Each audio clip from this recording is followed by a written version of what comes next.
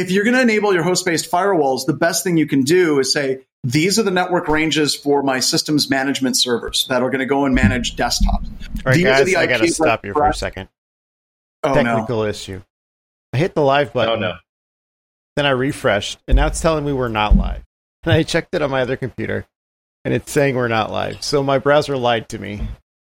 I'm going to go get a drink of water. Yeah. I'm gonna get some, I can't repeat all that. Oh, boy. I couldn't say all that if I wanted to. We're definitely professionals here. We're- We've definitely done this before. We are tip of the spear, okay? I saw I'm a hitting the button comment again. in a live chat that made it look like we were live. I think this is maybe the first time, though, this has happened, so that's good. Yeah, I'm All right, just kidding. I see that we're live now. Are we live? I've got confirmation on my second laptop. I checked it as well. I typically don't, but this time I did. Yeah. All right, so let's just repeat everything from scratch. John, what are you doing today? I'm used to saying the same things in security over and over and over again. I got this. Right? Oh. All right. Take All right. two. All right, so cue the music, and then I'll take off after there. Yeah, I just got a Here's my notification first we're name. live. Oh, sweet. Here's music. Music. This feels... It's the glitch in the Matrix. Oh, this think is it's the not glitch. doing good right now. Did we just see that black cat? It just came back again. Hello, everybody, and welcome to Black Hills Information Security, talking about news. So I had a whole bunch of articles set up, and as I was going through the articles were all about the solar flare attack and solar winds. I don't feel like talking about that today because it's not that interesting to me anymore. And then the other news articles that we started delving into were like ransomware hitting yet another hospital. And I don't feel like talking about that today either. So I had a whole bunch of tools that I wanted to talk about, but we threw that all out the window because in the pre-show and then the pre-warm-up show, Yeah, we warmed up multiple times. Yeah. in the warm-up, we talked about Windows firewalls, which I know a lot of you are listening to this thinking, wow, that sounds sexy. Yeah, it is. And we want to talk about firewalls for a couple of reasons. One, it's one of the more feared things that you can turn on in your network that scares pen testers. And we want to talk about that a little bit. The other thing that we want to talk about is there's a number of different tools that are available to you to actually manage your Windows firewalls in your environment. So kind of a couple of quick axioms we like to throw around associated with Windows Firewall is number one, treat your internal network as hostile because it is.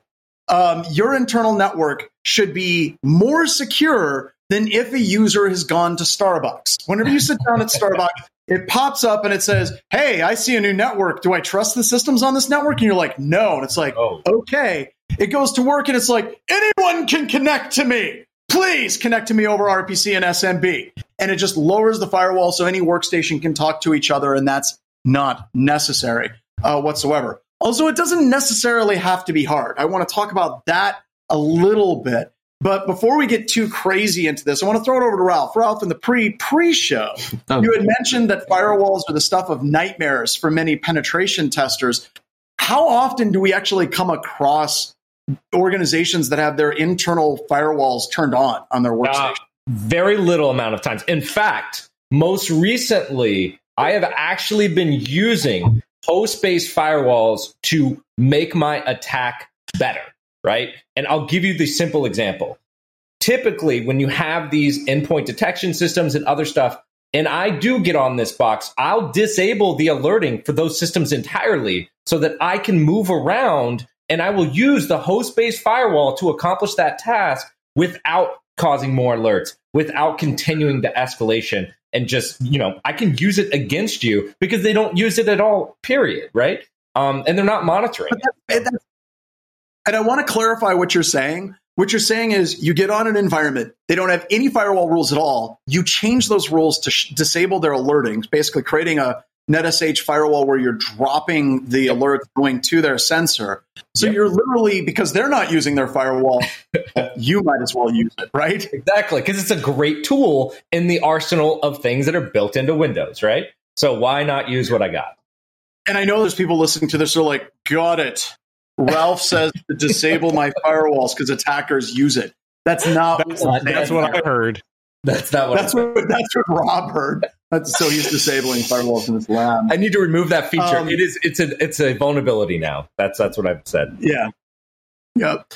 So when we're looking at it, one of the main key components that you have in a Windows environment is NetSH ADV firewall. So if you're running from the command line, the command to actually turn on is NetSH ADV firewall set up mode disable. Or init older system.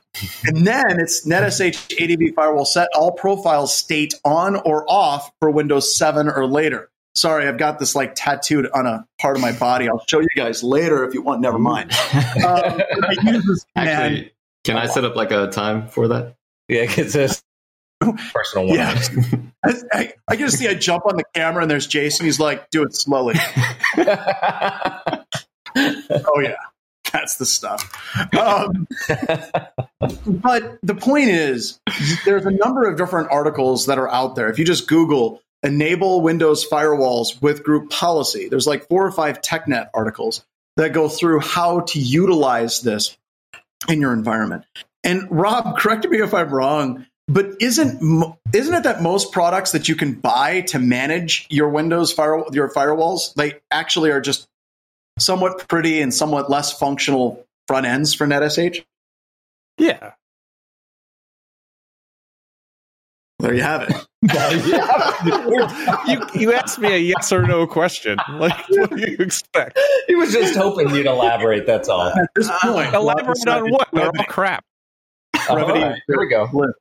And a lot of them are crap, and I would agree with that. And even at that, the built-in firewall on Windows is a train wreck. If you actually have it go through and log connections, it actually logs every TCP packet that it sends, which is totally not helpful. But the thing here is not that you need. It's not. So the scary part is that it's super complex, right? Like, you can do 1,000,001 things, from blocking a process from starting to blocking a connection from happening, or blocking a SYN from happening from a specific host and domain. Like, you can go super complex with this thing. The problem is that people see that complexity and back off, right? Yep. And honestly, you only need a few things to make the firewall effective. And the sad part is that if you Google, so the biggest part is to make all networks public. Yep. So by saying that every network is public, even moving your domain network to public is how you enable, quote unquote, the Windows firewall. Because when you're on the domain network profile, you're open to the world. Like it really doesn't do anything. But when you're on the public profile, it actually blocks all incoming, which is great. So anytime you see new network detected, would you like to enable sharing on this network? You should always say no matter what network you're on. Choose the park bench. Choose the park bench. So the sad thing is, if you Google for how to make everything public, it says, how do you change a public to a private? How do you change a public to, like, how do you get away from that public profile? And actually going the opposite way is for some reason not really talked about, right? Yeah. And in setting every profile to private, or to public, I'm sorry, is how you enable that. So that, hands down, is literally the only thing you need to do, right? Like, if you want to make it so that your Windows firewall does its job on workstations and laptops and desktops, that's all you have to do, period. And then kind of your next step from that, and this gets into network architecture, where we're talking about actually implementing it. A lot of people think it's difficult. It's not.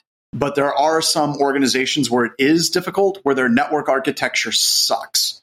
I'll give you an example. There was a company we were working with, and they had offices in like Hong Kong. They had offices in London. They had offices in New York and LA. And I was like, great. All you need to do is say, here's the network range for all of our servers, for domain controllers, Exchange servers, SCCM servers, any servers that need to touch the workstation.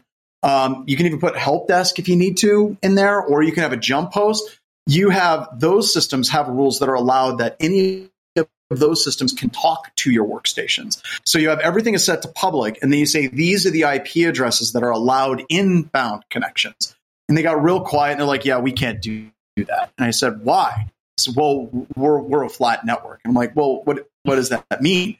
Well, we have one of our domain controllers in Hong Kong, our Exchange servers in London, and then our other servers are in Los Angeles, and it's on the same IP network range as our workstations. We just basically handed them out IP addresses with those systems. In that situation, yeah, that sucks. But if your organization has even the semblance of network architecture, it should be pretty easy for you to say, these are the servers that need to touch the workstations. These rules allow those to touch the workstations. And it's not that difficult for most organizations.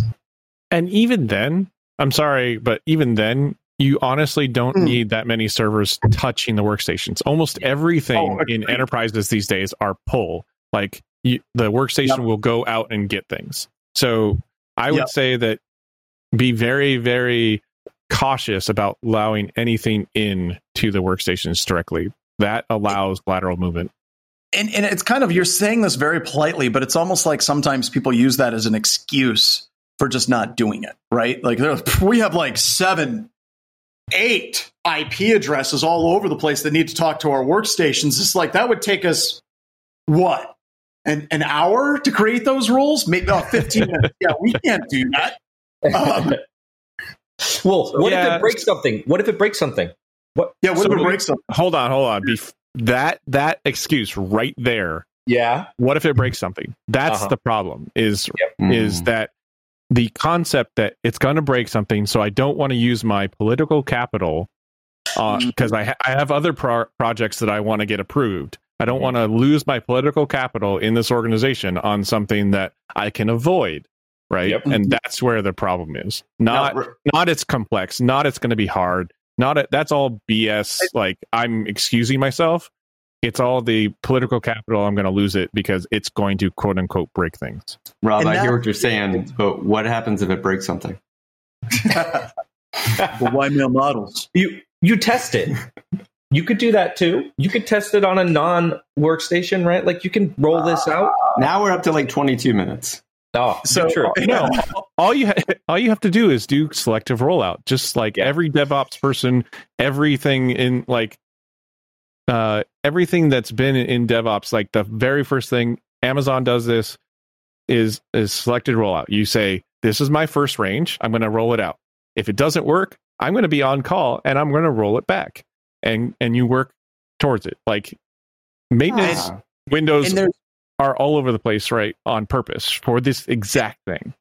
And there's ways that we can do that. Like, so organizations that do it correctly, they roll it out to their security team first, right? You're going to have like a group for your security team. And then you can roll it out to help desk, roll it out to systems administrators, roll it out to the people who are technically competent instead of calling you up on help desk and saying, yeah, my computer's not working. I need some details. You can actually roll it out to those groups first. And then if you're an organization that is spread across the entire like globe, this is a weird thing to say, but there's going to be different pockets of infrastructure and groups of people that you like working with. And then there's going to be groups that you hate, right? So like if you have a group, let's say in Kansas, it's an amazing group. Things blow up and they're like, don't worry about it, Rob. It's fine. We understand you're doing your best. Would you like a cookie? Those are great groups to roll it out to first. And then you have other groups. Let's say you have a German group, right? And if anything goes wrong, you changed the font on my desktop. Those will be the last groups that you roll it out to. And what this buys you is it rolls it out to the technical people to give you feedback and address fixes quickly and easily first. And then the other thing it buys you for that political capital that Rob was just talking about is by the time you get to Germany, and if something goes wrong, you could be like, well, Nancy with the cookies in Kansas thought it was just fine. And if she can do it, and Bill up in New York, and what about Timmy? Timmy over there in Florida. He didn't have a problem. So it just moves the narrative of why isn't it working for you, group of people who are evil? It's not like it's broken for the entire organization. On this topic, too, I always think about password policy. That's the one I also hear an amazing amount of pushback on when you recommend a longer password. It's like, I mean, I might as well have just told them that, they were going to have to email? convince everyone in the company this is a good idea. What's that, Rob? You said something? I said, have you seen my email this morning? Oh my God. I looked at it and it was more than 3 sentences. And I'm like, I hope somebody else responds to Rob. So I've gone down and I know we wanted to talk about Windows Firewall, but I've gone down the password policy route at a very large organization, right? And I agree that that's a hard one to roll out. However, you make it their decision and you would see how fast people jump at the option of having long passwords. How do you make it their decision, though? So essentially what you do is you set up group policies. You set up a group policy for quote unquote insecure or bad or horrible people. And then you say, then you have bad an accounting. Bad. Then you have medium security, high security, and then sysadmins. So the first low security one, you have 8 to 9 character passwords, but what happens is at that 8 to 9 character password level, they have to change it every 30 days. And it locks into their SSO where it logs them out after 8 hours. So they are having a hard time just getting work done. But you make it very clear that you can get up to the medium level at 12 to 13 characters. At that 12 to 13 character mark where that minimum is set for that password policy, they get 24 hours of SSO time, and they can stay on the VPN for 48 hours or whatever. And their password only has to get set every 90 days. Then they get up to that 15 character mark, that high security mark, and they can stay in and logged in for a week. And their password doesn't have to change for, a full year. Then you make that advertisement and say, hey, you can be in any security model that you want. It is their decision on how much of a pain they want to go through. And then you will see how fast people jump to that 15 character mark. I've got to say, this is. Would you have ever came up with this idea if you weren't a parent? Because this seems like, so you want to play Xbox. In order to play Xbox, you've got to get all your homework done. You got to do the dishes, and your room's got to be clean. It's like, you want to stay up watching Naruto, or it might be mispronouncing it. Well, in that case, you're going to do all of the things to get you the Xbox, and because it's anime, I'm going to make you run 2 miles a day because I don't want to break your neck beard. I wonder how much that's actually from like you having kids. So the MC actually made a question about log on hours being a huge pain in the monitor. We didn't do log on hours on AD. We did it in the SSO. So one log on or what's the other one? Okta. They have session timeouts. Almost every SSO provider has session timeout options. So you put the session timeout in that SSO, not in AD, because that's, I agree, totally pain in the butt. Yeah. So, it's funny. We're kind of moving over to passwords now because what the hell? We can talk about whatever we want to. Who needs an agenda? My favorite one was, I think I've said this story to you two before.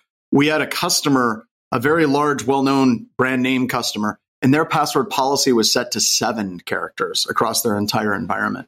Well, that's all that one organization asked for, right? 7, that's it. That's the minimum. For anyone who doesn't know, the minimum password policy is 8 characters. So this is a special setting that you have to change. This is not the default. Actually go back to make this happen. Well, I've worked in InfoSec long enough to where I have like a 32 character password because you all freaked me out. Excellent. Perfect. Now we just need your sweet OAuth tokens. But it's just interesting how the pushback is so visceral. And we had one organization that had, once again, weak passwords, and the organization wanted to increase them. I think it was to 15 characters, and they were at like 10. And they, I got on a webcast like this, and I was telling everyone, this is why we want to go to 15. Here's how it's going to improve security. It's not that difficult. Correct horse battery staple type things. And this one lady, raised her virtual hand. And she said, well, this is going to significantly increase my workload. And the CEO jumped in immediately and said, I'm asking you to type 5 more characters in the morning. Exactly what percentage of your workload increase does this do to you? Like, are we talking those 5 characters, is that a 20% increase in your workload? Because if so, we need to have a conversation about what you're doing all day long. And I just about died. And there were no more questions after that. Everyone just went right in line. And they're like, no, this is fine. Thank you. I have one more password thing. Is we were doing that webcast on password policy last year or the year before. And one of the people who were watching said they trained their entire help desk and staff who do password questions to change it to, when someone's like, hey, I need to change my password. They're like, I can help you change your passphrase. Just changing the way the terms are. Yeah, and it just became this thing throughout the organization. The culture was, I can help you with your passphrase. I can help you change your passphrase. Whenever someone talked about passwords, and all of a sudden, it made it a lot easier to talk about passphrases because people got used to the term. Yeah. So the other thing that we did at the organization was we generated a password generator for them that would do the correct horse battery staple style passwords. So we had a interface on our wiki that you could go and say, generate me a password. And it was all in JavaScript. It would do it very easily for you, but it was always like word dash word dash word dash word. And like, even if you know what every word in that dictionary is, even if you had the source code for that generator, it would still make it very hard for you to crack the password. Is this when we talk about the new supercomputers that countries are creating? Quantum computer? Huh. Did you guys lose Rob? Yeah, I think so. Just audio. It's not just he's gone. It's not just me. Thank God. I'm still here. Oh, there you back. are. There he is. Crap, it is still just me. Sorry. What about, so the other thing too that I think about when I think about passwords, and not to harp about how dumb passwords are, but password managers, right? So secrets managers. It seems like there's been a slow rollout for that. And I don't know, just on these environments, it seems like, why don't people have, secret managers or some other kind of device for logging into their system so they have a unique password for every login, right? Why try to remember the same password that's really long all the time, right? Why not just use your LastPass or your OnePass or the other 17 other products out there that can do that, right? Because logging into my workstation doesn't support LastPass and 1Password, because I still have to be logged into it when it's locked out. Yep. I mean, you could use, what is it? And I know what Rob just said basically sounds like we're asking them to authenticate twice. He is. But there are people out there that's like, wait, I have to log into my workstation, then I have to log into LastPass? Well, that's just poppycock. Also, password managers are difficult and to use. And while all of us, I can see the cringe happening on all of your faces right now. Because you're like, oh, no, it isn't. It's totally easy for password managers. Like, go ahead and go ask your significant other. Well, Erica, next I already section. know the answer to that question. Trust me. Ask anyone born in the last century to use a password manager that isn't in IT, and it's actually pretty hard for them to understand. Like, why do I have to open this other program? How do I get the password over from this one to that one? Oh, it can show me the password, but now I have to type all of it. Like, right? So it's really hard. Like, I tried to get my mother to use a password manager, and honestly, just having her write it down in a book was a million times easier. And that's why, even with IT, like, she is actually an IT manager right now. Like, and she doesn't know how to use a password manager. You know what's funny is a lot of people rip on the book thing. They're like, well, it's better than writing it in a book. For some people, the book actually is more secure. I mean, you might have ninjas that break into your house and steal your book. Yes. Yeah. My threat profile. So it is funny about that. So I've done a lot of physical engagements. And when we get inside the building, the first thing that I go do is I will look for passwords written on notes on all the desks. So I will start going through, just looking at, and you would be surprised how many sensitive credentials I find. And to your point, Rob, about that, that's how people operate sometimes. And typically it's right on their keyboard or right on a sticky note on their monitor.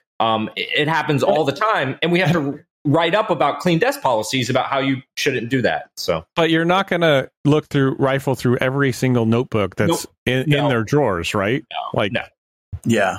No, I'm also not going to go to their house either. That's another thing too. I don't want to throw the baby out with the bathwater here. Like it's still a good idea to use the notebook as long as you just don't put it on a sticky note on the middle of your screen to use, right? So, yeah, I mean, a lot of this kind of gets me to a quote that I read yesterday from Henry Ford. And he said, basically, if I asked everyone what they wanted, they would have asked me to develop a faster horse.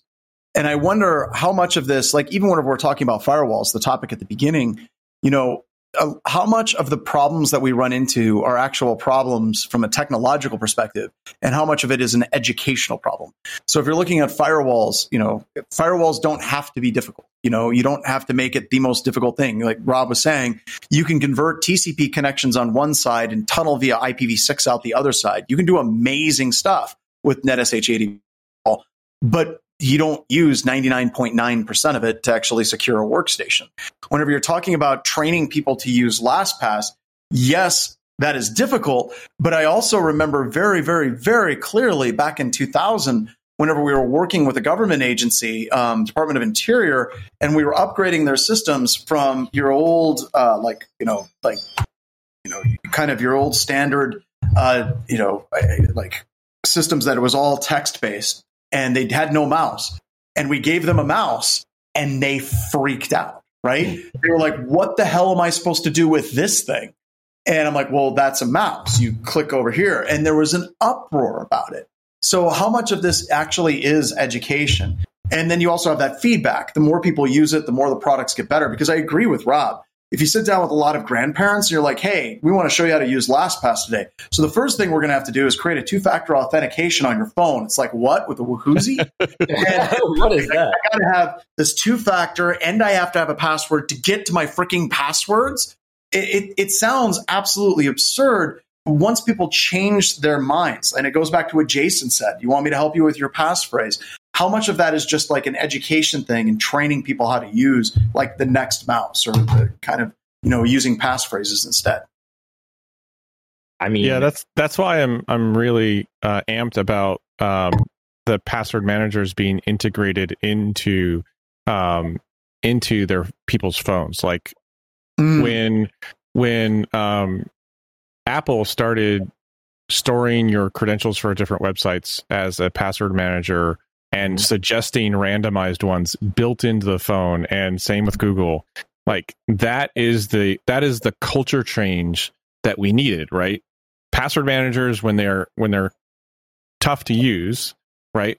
When they're other software, it's harder. When they're built into the thing that you use every day anyways, right? Yep. Your phone, they are so much phone, and they sync between your phone and your browser automatically with your profile. Yeah. I got one other point. Sometimes I just don't want to remember the password, so I reset it every single time. That's what my wife does all the time. Just always reset it. Like I have no idea. I'll just reset it.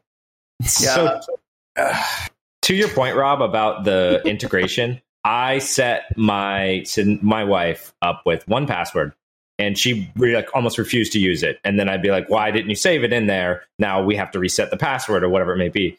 And Apple eventually rolled out with the integrated password manager, and she just started using that, like, because it just worked. Like it was just already in there. And I agree with you. And that became just like, oh, well, I don't have to think about the password. It's just saved in this, it's ubiquitous. And so I think we need more of that. Yeah. All right, we covered a lot of ground today. Good job. I don't know about you guys, but I feel better. I feel better. If anything, because the whole topic of fire, like I think the class that we have coming up, the intro to security class, I took like top 10 easy things. It's actually, we did 11 in honor of Spinal Tap, and it doesn't necessarily have to be difficult, right? And I think if we're talking about passwords or we're talking about firewalls, I think that in security we have this tendency to try to make things as complicated as we possibly can, because I think it gives us power, right? Whenever we're sitting and we're talking to people about computer security, and we're talking about all these intricate complexities of X509 certificates and how these different things work, it feels good, right? Like you know something that other people don't know. And sometimes it feels good because you're going to share it with people. But usually what it does is just freak people right the hell out. So sometimes we've got to boil it back to basics and say, look, you really want to stop an attacker, use a long and strong password. And like Rob mentioned, you can actually incentivize people to do that. Like Jason mentioned, we can change the terminology of what we do. And as Ralph mentioned, making a pen tester's life hell is as simple as turning on your host-based firewalls on your environment. So don't try to make things harder than they actually need. And I also believe that security people, as I said, make these things worse because we try to make it sound more complicated because it makes us feel better about what we know. That's to say that, computer security isn't complicated. It is. But the things that matter, they're actually pretty simple for us to actually implement as well. So I think that's it for the news. Any final things, folks, before we drop off? Nope. Good here. So that was the news with no news whatsoever. We didn't put your name somewhere. We didn't talk about solar winds. Thank God. All right. That wind has sailed. Yes.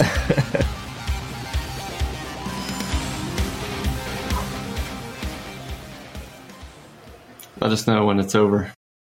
Are we done yet? And cut. Are we done That's yet? a great way to end it. Are we done yet? Let me know when it's over.